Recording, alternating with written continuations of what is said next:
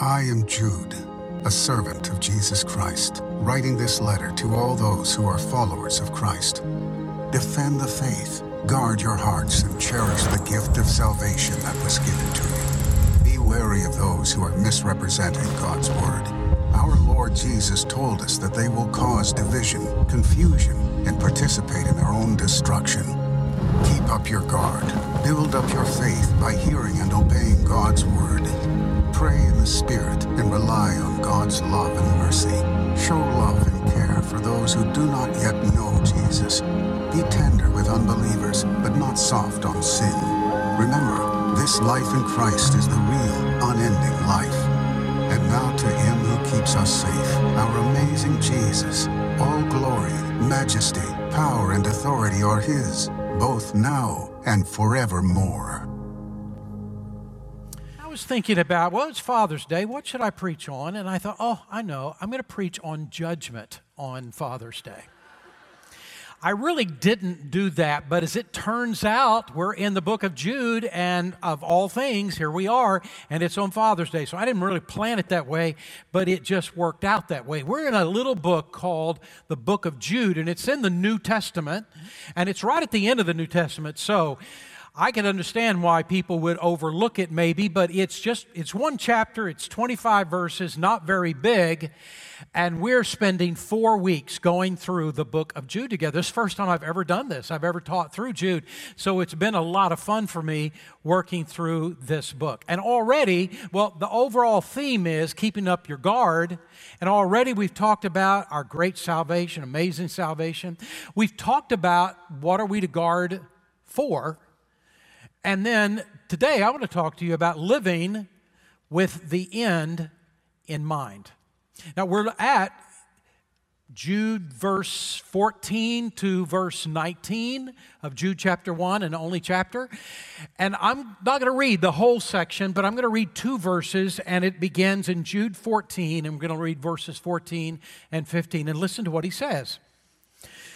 Enoch, the seventh from Adam, prophesied about these men. See, the Lord is coming with thousands upon thousands of His holy ones to judge everyone and to convict all the ungodly of all the ungodly acts they have done in the ungodly way and all the harsh words ungodly sinners have spoken against God. I want to talk to you about living with the end in mind. And the first thing this passage actually teaches us is the Bible says that Jesus is coming back again. Jesus is coming for the second time. And in fact, there's a lot of Old Testament passages and New Testament passages, hundreds of them, that talk about the second coming of Jesus Christ. There are many passages in the Old Testament that talk about the first coming of Christ, but also about the second coming of Jesus Christ. And I got to think, those Old Testament guys, as they're sort of explaining about the coming of Jesus, probably they didn't know that there were 2 comings of Jesus, but they're in essence describing what's going to happen in what will be the second coming of Christ. And it may very well be that many of these Old Testament prophets, when they were writing down what the Holy Spirit was telling them to say, must have thought, this makes no sense to me. I don't see how in the world all these things can be true with one coming of the Messiah, but they faithfully wrote down everything the Holy Spirit told them to write down because they weren't aware that they were actually describing perhaps 2 comings of Christ. The last time that you've been on a road trip and maybe you've gone to a mountainous area, it's not too mountainous in Houston, but maybe the Rocky Mountains, and you're headed west and you're going toward the Rocky Mountains, and there they are, you can see them in the distance, and you're on the road and maybe there's this huge mountain that's staring you directly in the face. And you are just in awe of the mountain and how beautiful it is and how big it is. And then you get closer and closer and closer to the mountain and you discover, oh my soul, this is not one mountain. This is 2 mountains. There is a smaller mountain in front of a bigger mountain. And now you can clearly see There's two mountains in front of you, not just one mountain. And whenever you go past it, you say, and there is this valley in between the two mountains. You couldn't see that from a distance. You could only see that close up. And that is exactly what's happening with these prophets in the Old Testament. They couldn't see everything. It looked like one thing, but it was actually two things that they were describing as they talked about the coming of Jesus Christ. And you know what? We live in the valley. We live in the valley between the two mountains. We get to see in the past the first coming of Jesus and what it was about and dying on the cross to pay the penalty for our sin. And then we get to see the second mountain, the bigger mountain, where He comes back and the end of everything happens. And we get to live in the in-between. So we have a better perspective than those guys in the Old Testament. Now, the guy that was the first that I know of in the Old Testament that prophesied about the coming of Jesus was actually a guy named Enoch. What's amazing is he was only 7 generations removed from Adam. And yet God had told him so much. And he is identified for us in Genesis chapter 5, verse 24. Enoch walked with God. And then he was no more because God took him away. What in the world does this mean? Well, we go to Hebrews chapter 11 and we understand. Listen to what it says.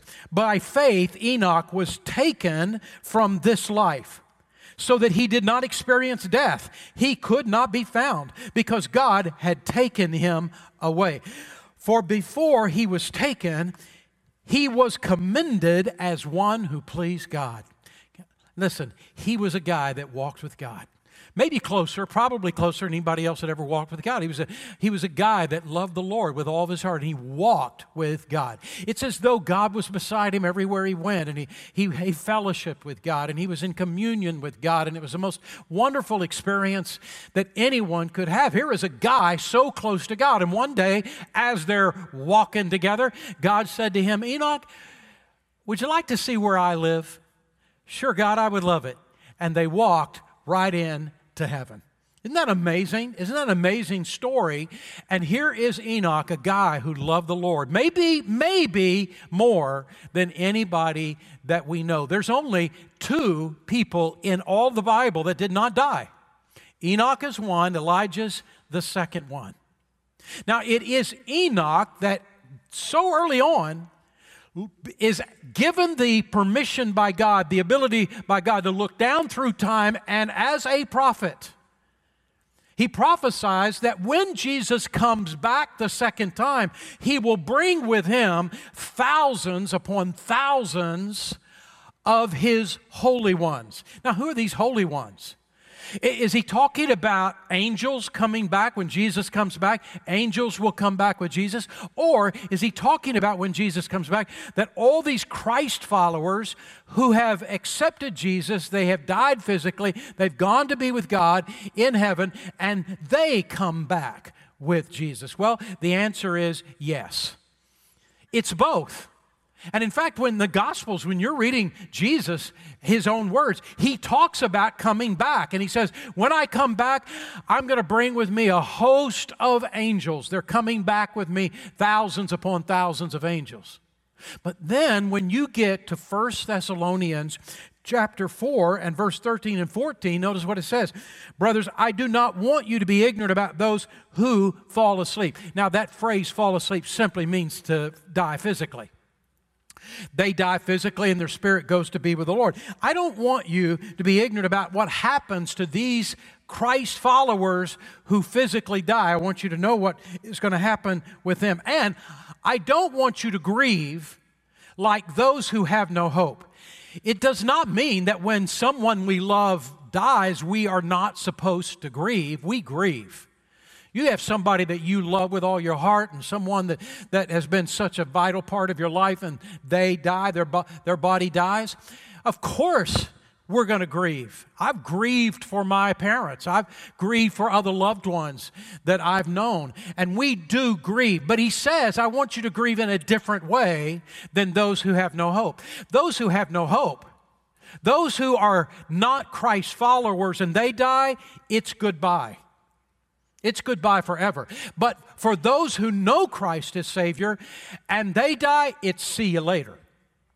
It's not goodbye forever. It's see you later. And our grief is there, but our grief is different than those who have no hope. So listen to what he says. I don't want you to grieve like the rest of men who have no hope. We believe that Jesus died and rose again. And so we believe that God will bring with Jesus those who have fallen asleep in Him. The moment our body dies, we go to be with the Lord. And one day when Jesus comes back, He's bringing all these Christ followers back with Him from heaven. I don't know if I'm going to die before Jesus comes. Jesus could come before I die, and that'd be fantastic. Wouldn't it be great if Jesus came before you died?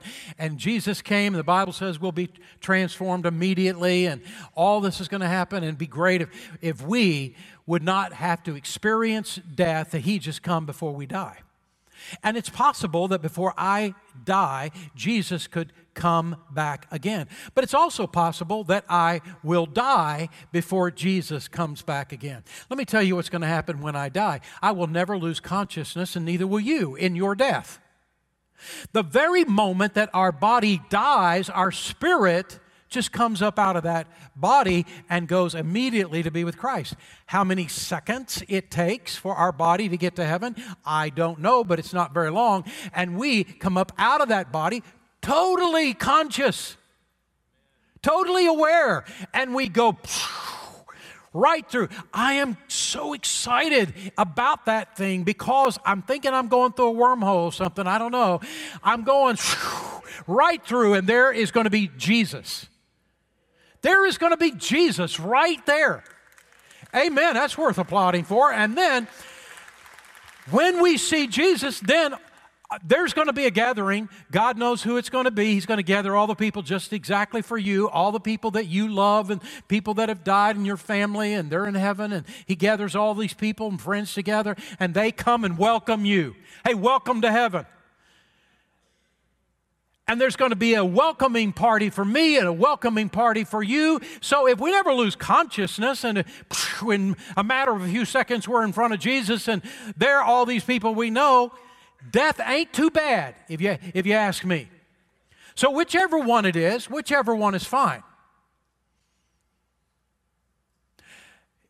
When we die, go to heaven, and it's before Jesus comes back, we're coming back with Jesus when He comes back to the earth. Angels all around us, all these Christ followers. So the question is, why? If we go to heaven when we die, why in the world is Jesus coming back anyway? What is this whole thing about?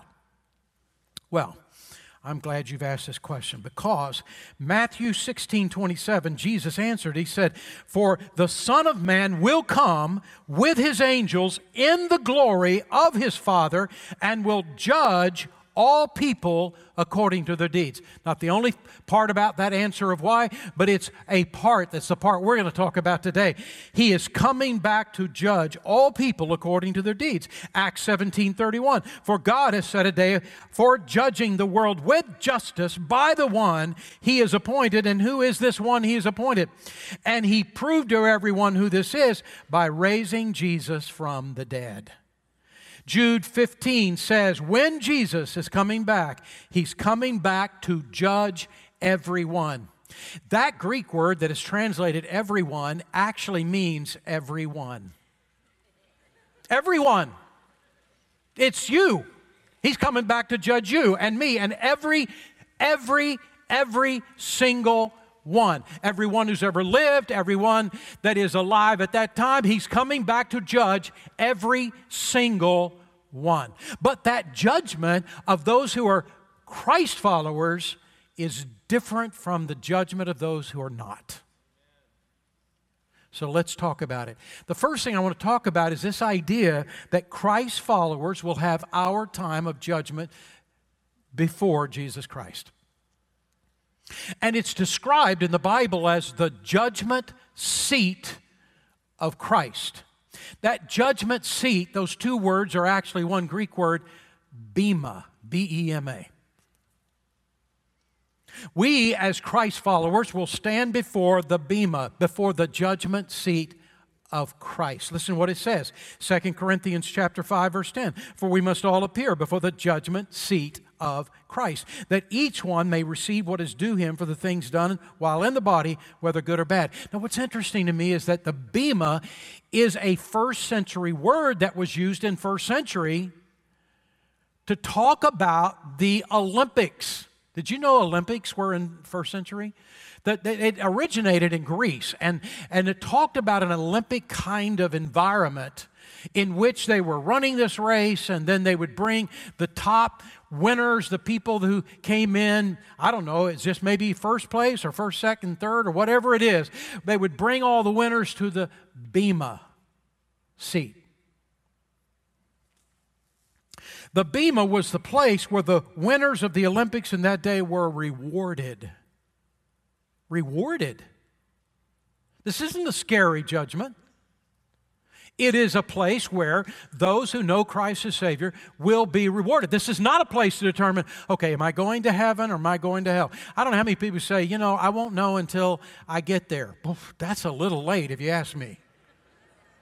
I'd want to know ahead of time, wouldn't you? And the Bible says we can. And the Bible says, look, when the moment we accept Jesus as our Savior, we turn from our sins, we turn our heart to Jesus Christ. Lord, I want you to be the Lord of my life. That very moment we pass from death unto life. And this is what Romans chapter 8, verse 1 says. Therefore, there is now no condemnation for those who are in Christ Jesus. I'm not going to be condemned.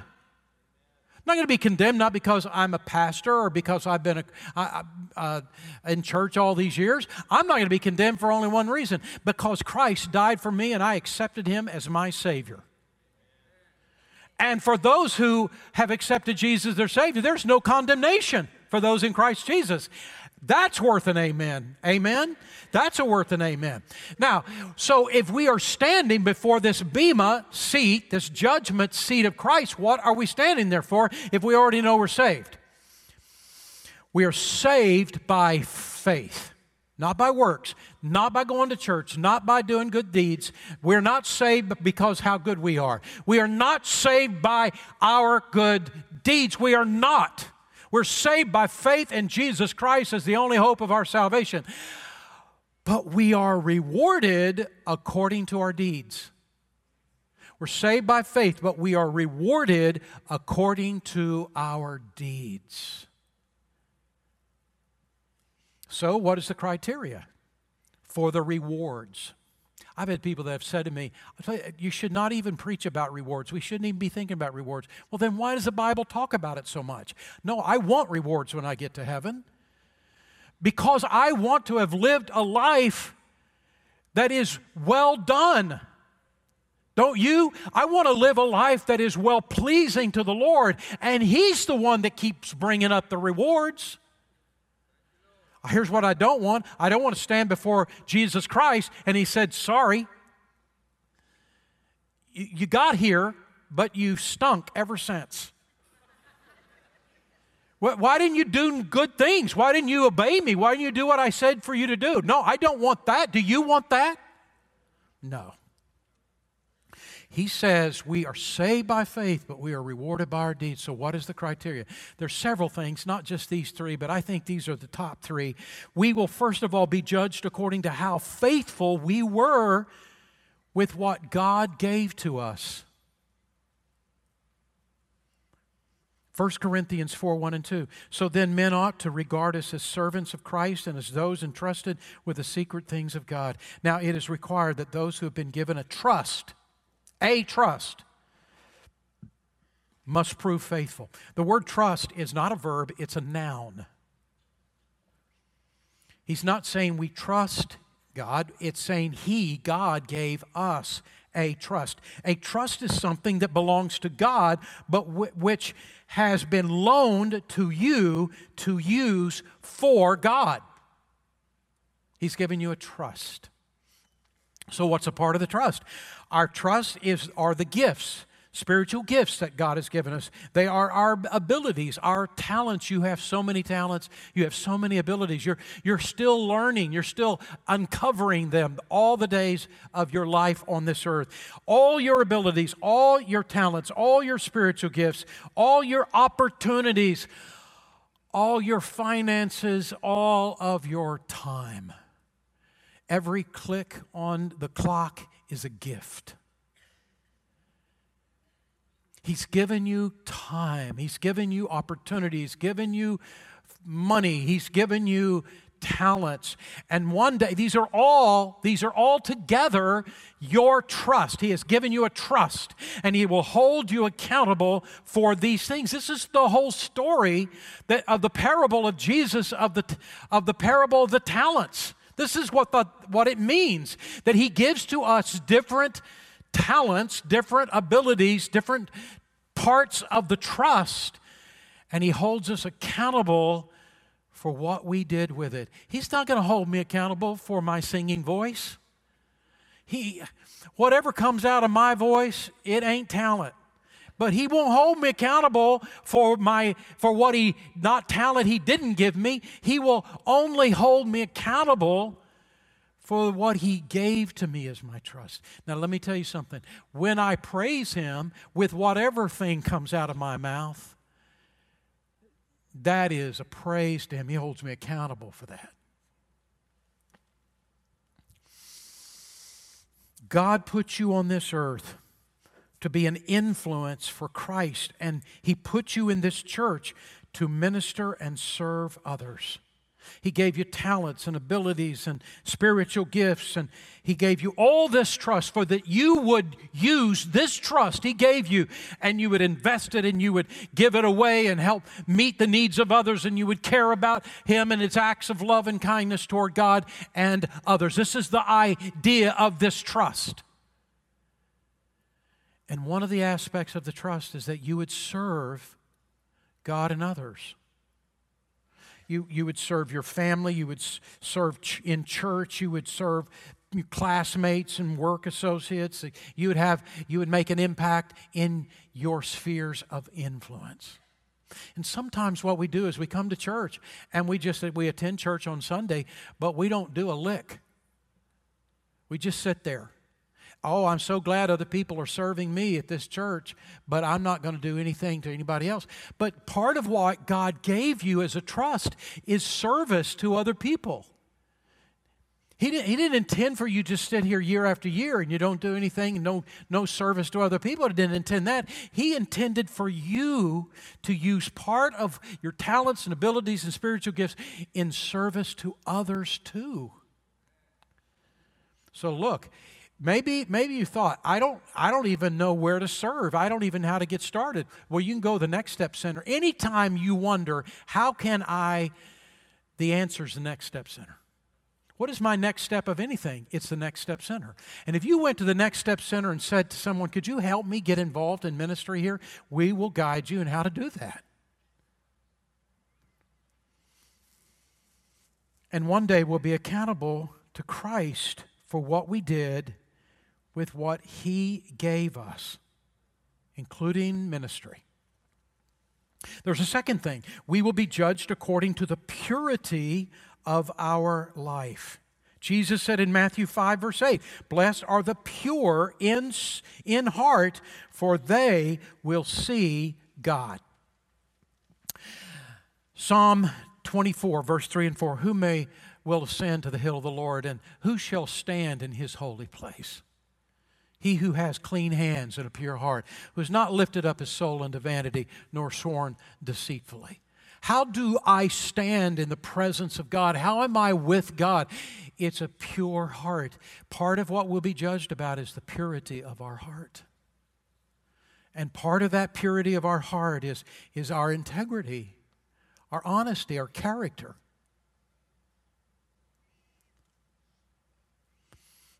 It's our sexual obedience. It's our caring for the poor. It is our standing for those who are being treated unjustly. It is the purity of our heart. I'm going through the book of Isaiah these days, and I got to tell you, it's Isaiah. Wow. It is a strong book, and I've been going through the book of Isaiah, and yesterday as I'm out on my walk around the neighborhood, and I'm trying to get some exercise in, I'm listening to Isaiah, and here is Isaiah, this next chapter, and he is saying, so you think that you go to church? He was really saying going to the temple, but I translated it for today. So you're going to church, are you? And you're sacrificing to me, but then you are mean to everybody else in your life, and then you mistreat other people, and you think that everything is okay between you and me? Or you are fasting. You are spending a day of fasting, and then you're fighting with everybody else in your life, and you won't even stand up for those who are impoverished. You won't even help those people who are being mistreated, and you turn a blind eye. Somebody else will do it, you say, and you think that fasting matters to me? Now here is God, and I'm listening to this, and I'm hearing this in light of this message, because here's the truth. Doing all the things we're doing today, yay God, we're in church, we need to be, and all this, but He expects us to walk out of this place and live a Christian life on Monday. And He expects us to care about people who are poor and not turn a blind eye to them, but to help them. And those who are being mistreated, that we stand up with them. That we don't just ignore it. Well, it's not my problem. It's not my issue. But we act like it is our issue because we're followers of Christ. And we have acts of love and kindness toward God and others, and we are living that kind of life. So what's the questions? First of all, what do I think about? How do I know the purity of my heart? What do I think about most of the time? What's coming into my life? What am I hearing? What am I watching? What am I reading? Because if junk comes in, junk comes out. Number two, how do I use my money? Is it all for me? It's just about spending on me. It's just all about me. It's not about helping other people, giving to God. There's nothing about somebody other than me. It's what kind of people are my best friends. We need to be making friends with people who do not know Jesus as Savior, else how can we share Jesus with people who don't know Him? We need to build relationships and friendships with people who don't know Him. But the deepest relationships of our life need to be people who sharpen our life and who push us further and further toward God, who help us and raise us up, and we build our deepest relationships, not our only relationships, but our deepest relationships with those people. How do I treat others around me?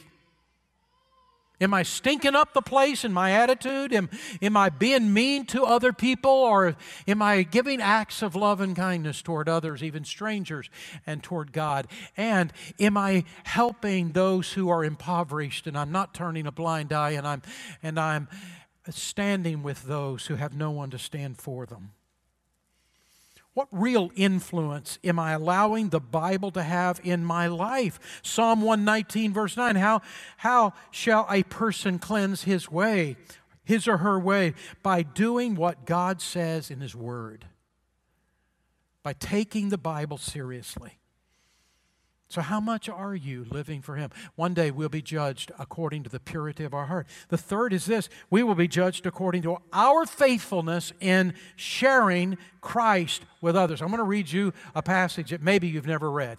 Maybe you just glossed over when you were reading the book of Ezekiel, but maybe it is never really locked in. Listen to the passage. Son of man, this is God talking to Ezekiel. I have made you a watchman for the house of Israel. So hear the word I speak and give them warning from me. When I say to a wicked man, you shall surely die, and you do not warn him and speak to dissuade him from his evil ways in order to save his life, that wicked man will die for his sin, but I will hold you accountable for his blood. What? It's this picture of here's a wall around Jerusalem, and you are a watchman or a watchwoman, and you are up there on the top and you are looking out for the enemy coming. Oh, you see the enemy. You blow the alarm. No, you don't. You are sitting down just looking at your iPhone the whole time, and you don't even see. You're not even watching. You're just, and so they come up and nobody warned anybody. Or you see them and you say, look, I don't want to get involved. And he is using the idea of a watchman on a wall to say to Ezekiel, I've made you a watchman. And when I say to you, that guy needs Christ, and you say nothing to him, I'm going to hold you responsible. His blood will be on you. Now, I know people say, that's Old Testament, come on. That's not the same now. Well, then why did Paul say these words in Acts chapter 20, verse 26 and 27? Therefore, I declare to you that I am innocent of the blood of all men. Why did he say this? For I have not hesitated to proclaim to you, meaning all of you, the whole will of God. What is he saying? Paul is saying, I'm innocent of the blood of all men because I did not stop up my mouth. I warned others that needed Christ. I shared Jesus with others. I was responsible as a witness of Jesus Christ. This is what he's saying.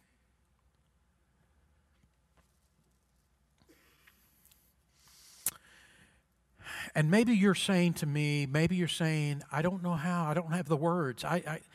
Somebody doesn't know Jesus. I don't even know what to say to them. I don't even know how to get started. Well, let me just tell you, we have a training called the Gospel Conversation Workshop that we do, and we do it regularly. The next one is in 2 Saturdays on the 29th of June, and we have trained 1,400. We've already trained over these last few years 1,400 people in our church about how to share their faith. You cannot believe how easy this is. You cannot believe you'll walk out being able to do it. Being able to share, it makes total sense. It is the fastest thing you've ever seen, and it makes total sense, and you can share Jesus with somebody else. Come to the training. Come to the training. How do you find the training? I'm hoping it's there in your worship guide, and if it's not, go to the Next Step Center, and we'll let you know where it is. You can share your faith with others who need Him. We as Christians are going to be judged one day about the purity of our heart, about what we did with what God gave to us, about our willingness to invite people to church, our willingness to invite people to Christ. But there is a second thing that Jude says very quickly. Jesus will also judge every person who has rejected Him as Savior. Look at verse 15. Christ is coming to judge everyone and to convict. Now, this is a different word.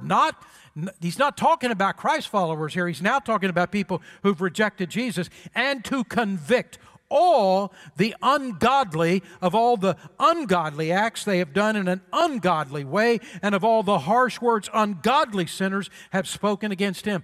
Did you notice the word ungodly? It's 4 times there. You can't miss this.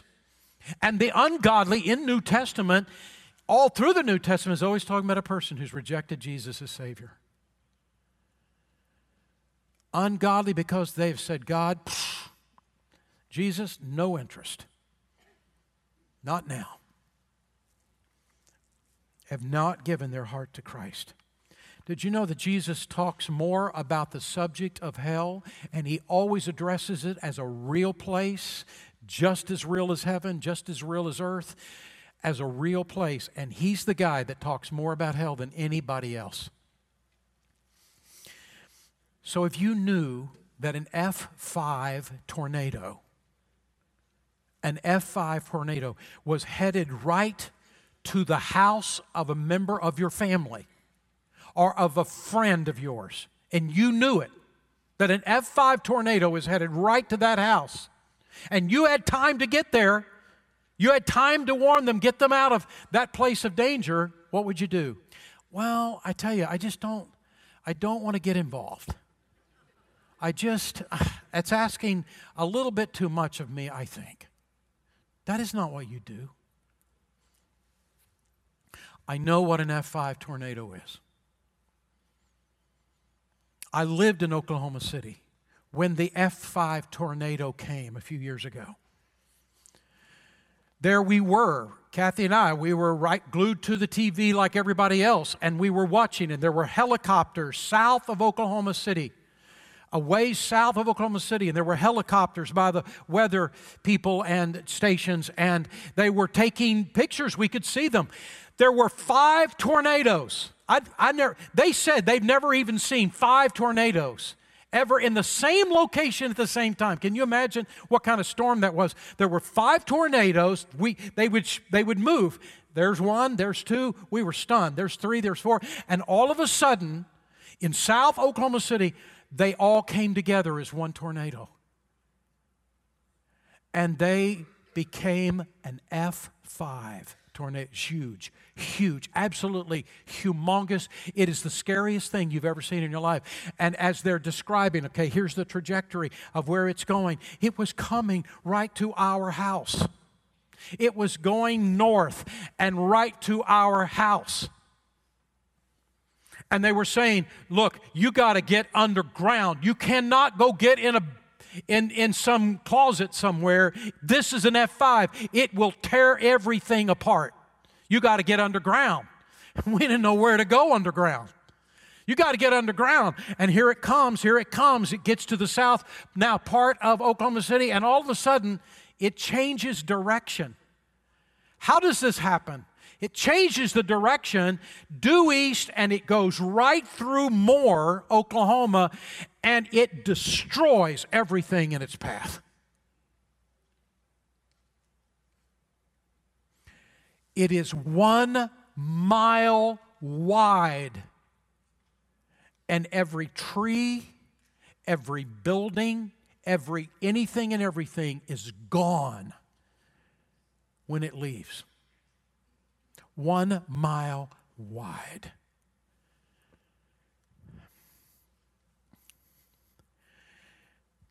When things settled down, Kathy and I got in the car, which you're not supposed to do, but we did it anyway, and we drove to Moore. And we could not believe our eyes.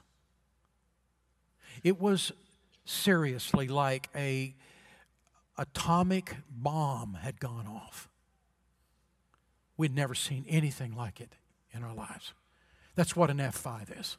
And what if the F5 was coming towards someone you loved and you had time? And I'm telling you this, there is something bigger than an F5 that's coming toward those people you love. There is something more powerful than an F5 tornado that is coming toward people that are members of your family and people that you love and people that you work with. There is something greater than an F5 coming.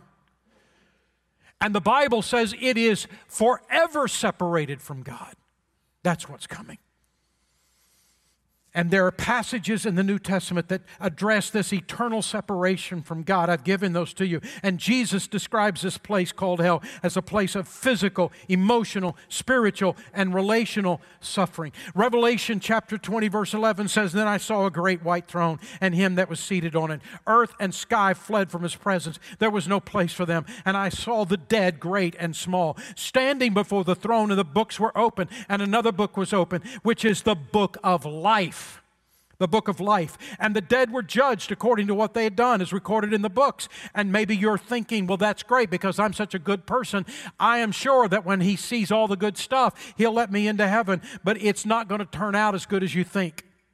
And the sea gave up the dead that were in them, and death and hell gave up the dead that were in them, and each person was judged according to what he had done. And then death and hell were thrown into the lake of fire. The lake of fire is the second death. And if anyone's name was not found written in the book of life, he was thrown in the lake of fire. And the only way you can get your name in the Lamb's book of life is by receiving Jesus Christ as your Savior. And if you have not committed your heart to him by faith, your name is not there. And in that day, there is no hope. And I'm pleading with you today, receive Jesus Christ as your Savior today, this morning. You may be saying, but it's 2,000 years have gone by. I mean, look, this is just an empty promise of Him coming back. Jude 17 and 18 says, but dear friends, remember what the apostles of our Lord Jesus Christ foretold. They said to you in the last times, there will be scoffers who will follow their own ungodly desires. Who are these apostles? One of them is Peter. He is simply quoting Peter, because in 2 Peter chapter 3, verse 3, Peter says, first of all, you must understand that in the last days, scoffers will come, scoffing and following their own evil desires. It's almost a verbatim. He says, I'm quoting the apostles, and one of those is Peter, and it comes from, and notice what else Peter says. They will say, where is the coming He promised? Ever since our fathers died, everything goes on as it has since the beginning of creation. But they deliberately forget that long ago, by God's word, the heavens existed and the earth was formed out of water and by water. By these waters also the world of that time was deluged and destroyed.